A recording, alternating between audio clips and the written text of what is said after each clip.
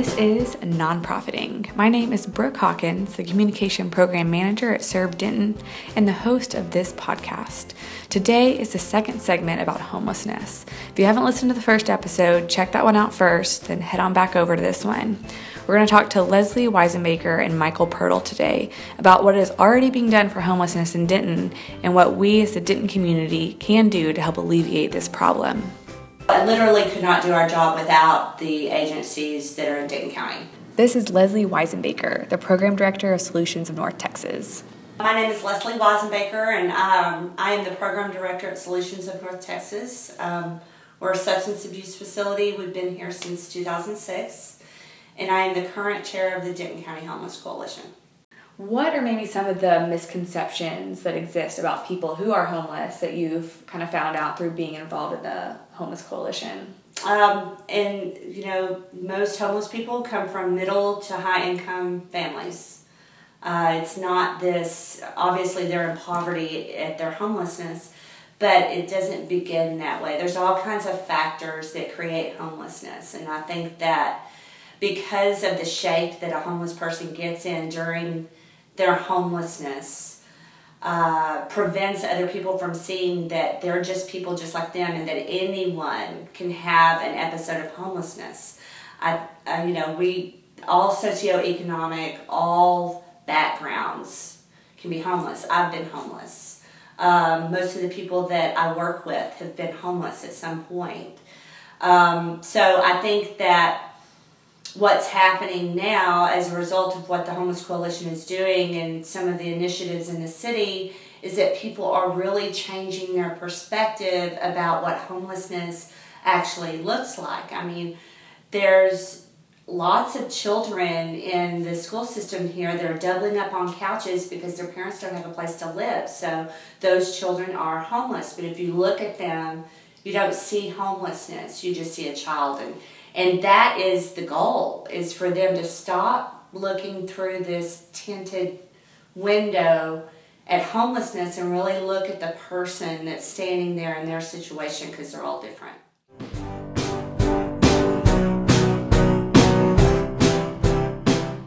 So is there anything specific that the Homeless Coalition is working on right now, that any initiatives that y'all are hoping to start soon? Yes, we've got several things that we're doing. We are now part of the Texas Balance of State, which is Texas Homeless Network. So basically that means that Denton County and other counties are all in this big pool, and that's because the pool is bigger now, we get more funding through HUD.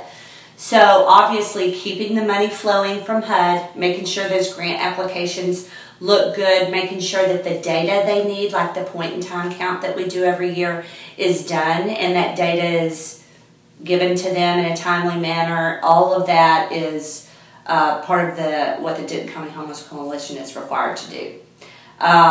We also want to really make our coordinated entry strong, and we are really focused on that right now. Coordinated entry, having that front door for a homeless person, no matter what their situation, to be able to go to that front door and say, I need help, and then getting that intake done and getting assessed and to the other agencies. Data is always a big challenge, so it's always something we're working on. Like, we recently had University of North Texas, Dr. Drake's class did a analyzation of all the nonprofits in town from their perspective based on what they could find on our websites. They came up with our map on how we're actually providing services. And that is really interesting because that is an outside perspective. And quite honestly, the results were very surprising. Like, they got the impression with us that we provide meals, okay? Because of how our website was worded, it gave them that impression. So it gives us, we want to always be improving and getting better. We've got Bridging the Gap, which is something that was actually started with Brenda over at Salvation Army. She was really passionate about getting the church people involved with the agencies, because churches have benevolence funds and they give money out to different people in need. They probably don't know what's happening over here at an agency. They could be duplicating efforts. So this is just a way to really start that conversation and let the church people know, wow, there's a lot going on, and there's a lot of people, like, what is the gap? Maybe we can fill the gap instead of duplicating the service somebody else is already doing.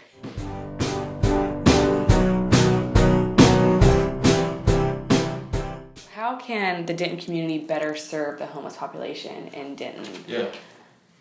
I think this seems simplistic, but I think just loving our neighbors. This is Michael Pirtle, the director of Vision Ministries. We talked to him on the first segment about homelessness in Denton. Get to know our homeless neighbors. If you see needs, like I said, meet them personally. Don't just give money because there's no relationship in that.